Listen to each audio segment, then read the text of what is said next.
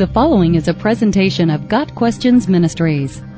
What is the difference between Sheol, Hades, Hell, the lake of fire, paradise, and Abraham's bosom? The different terms used in the Bible for heaven and hell, Sheol, Hades, Gehenna, the lake of fire, paradise, and Abraham's bosom, are the subject of much debate and can be confusing. The word paradise is used as a synonym for heaven. When Jesus was dying on the cross and one of the thieves being crucified with him asked him for mercy, Jesus replied, "I tell you the truth, today you will be with me in paradise." Luke 23 verse 43.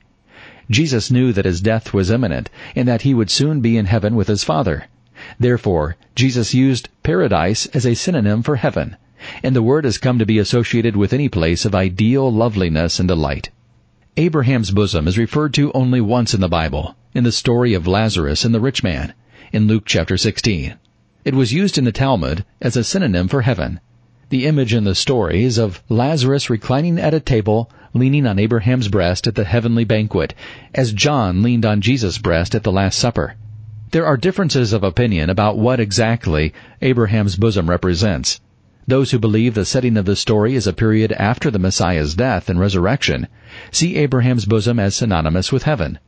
Those who believe the setting to be prior to the crucifixion see Abraham's bosom as another term for paradise. The setting is really irrelevant to the point of the story, which is that wicked men will see the righteous in happiness and themselves in torment, and that a great gulf exists between them, which will never be spanned. In the Hebrew Scriptures, the word used to describe the realm of the dead is Sheol. It simply means the place of the dead, or the place of departed souls or spirits. The New Testament Greek equivalent to Sheol is Hades, which is also a general reference to the place of the dead. The Greek word Gehenna is used in the New Testament for hell, and is derived from the Hebrew word Hinnom.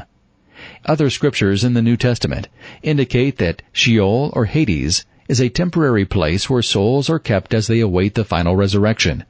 The souls of the righteous, at death, go directly into the presence of God, the part of Sheol called heaven, paradise, or Abraham's bosom.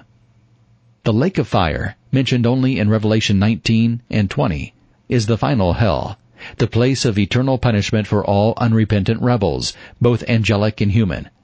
It is described as a place of burning sulfur, and those in it experience eternal, unspeakable agony of an unrelenting nature. Those who have rejected Christ and are in the temporary abode of the dead in Hades or Sheol have the lake of fire as their final destination. But those whose names are written in the Lamb's Book of Life should have no fear of this terrible fate.